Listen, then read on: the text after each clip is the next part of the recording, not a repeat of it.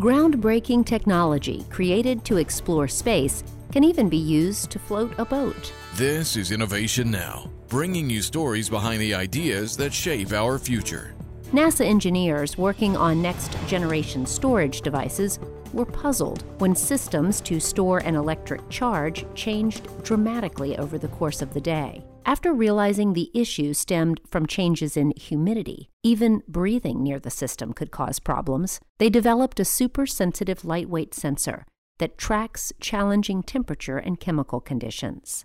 While other NASA sensors can be used to monitor a vessel's structural health, this sensor is a natural fit for monitoring engine rooms on ships at sea. When it comes to submarines, perfect airtight welds are a must in every layer of the vessel. A NASA-developed welding device produces consistently reliable, high-quality welds and eliminates the need for practice. Proven effective on many types of alloys, the welding device is especially useful in marine and shipbuilding industries. Like many innovations in NASA's patent portfolio, these technologies have practical applications for use on Earth, or in this case, out on the open sea.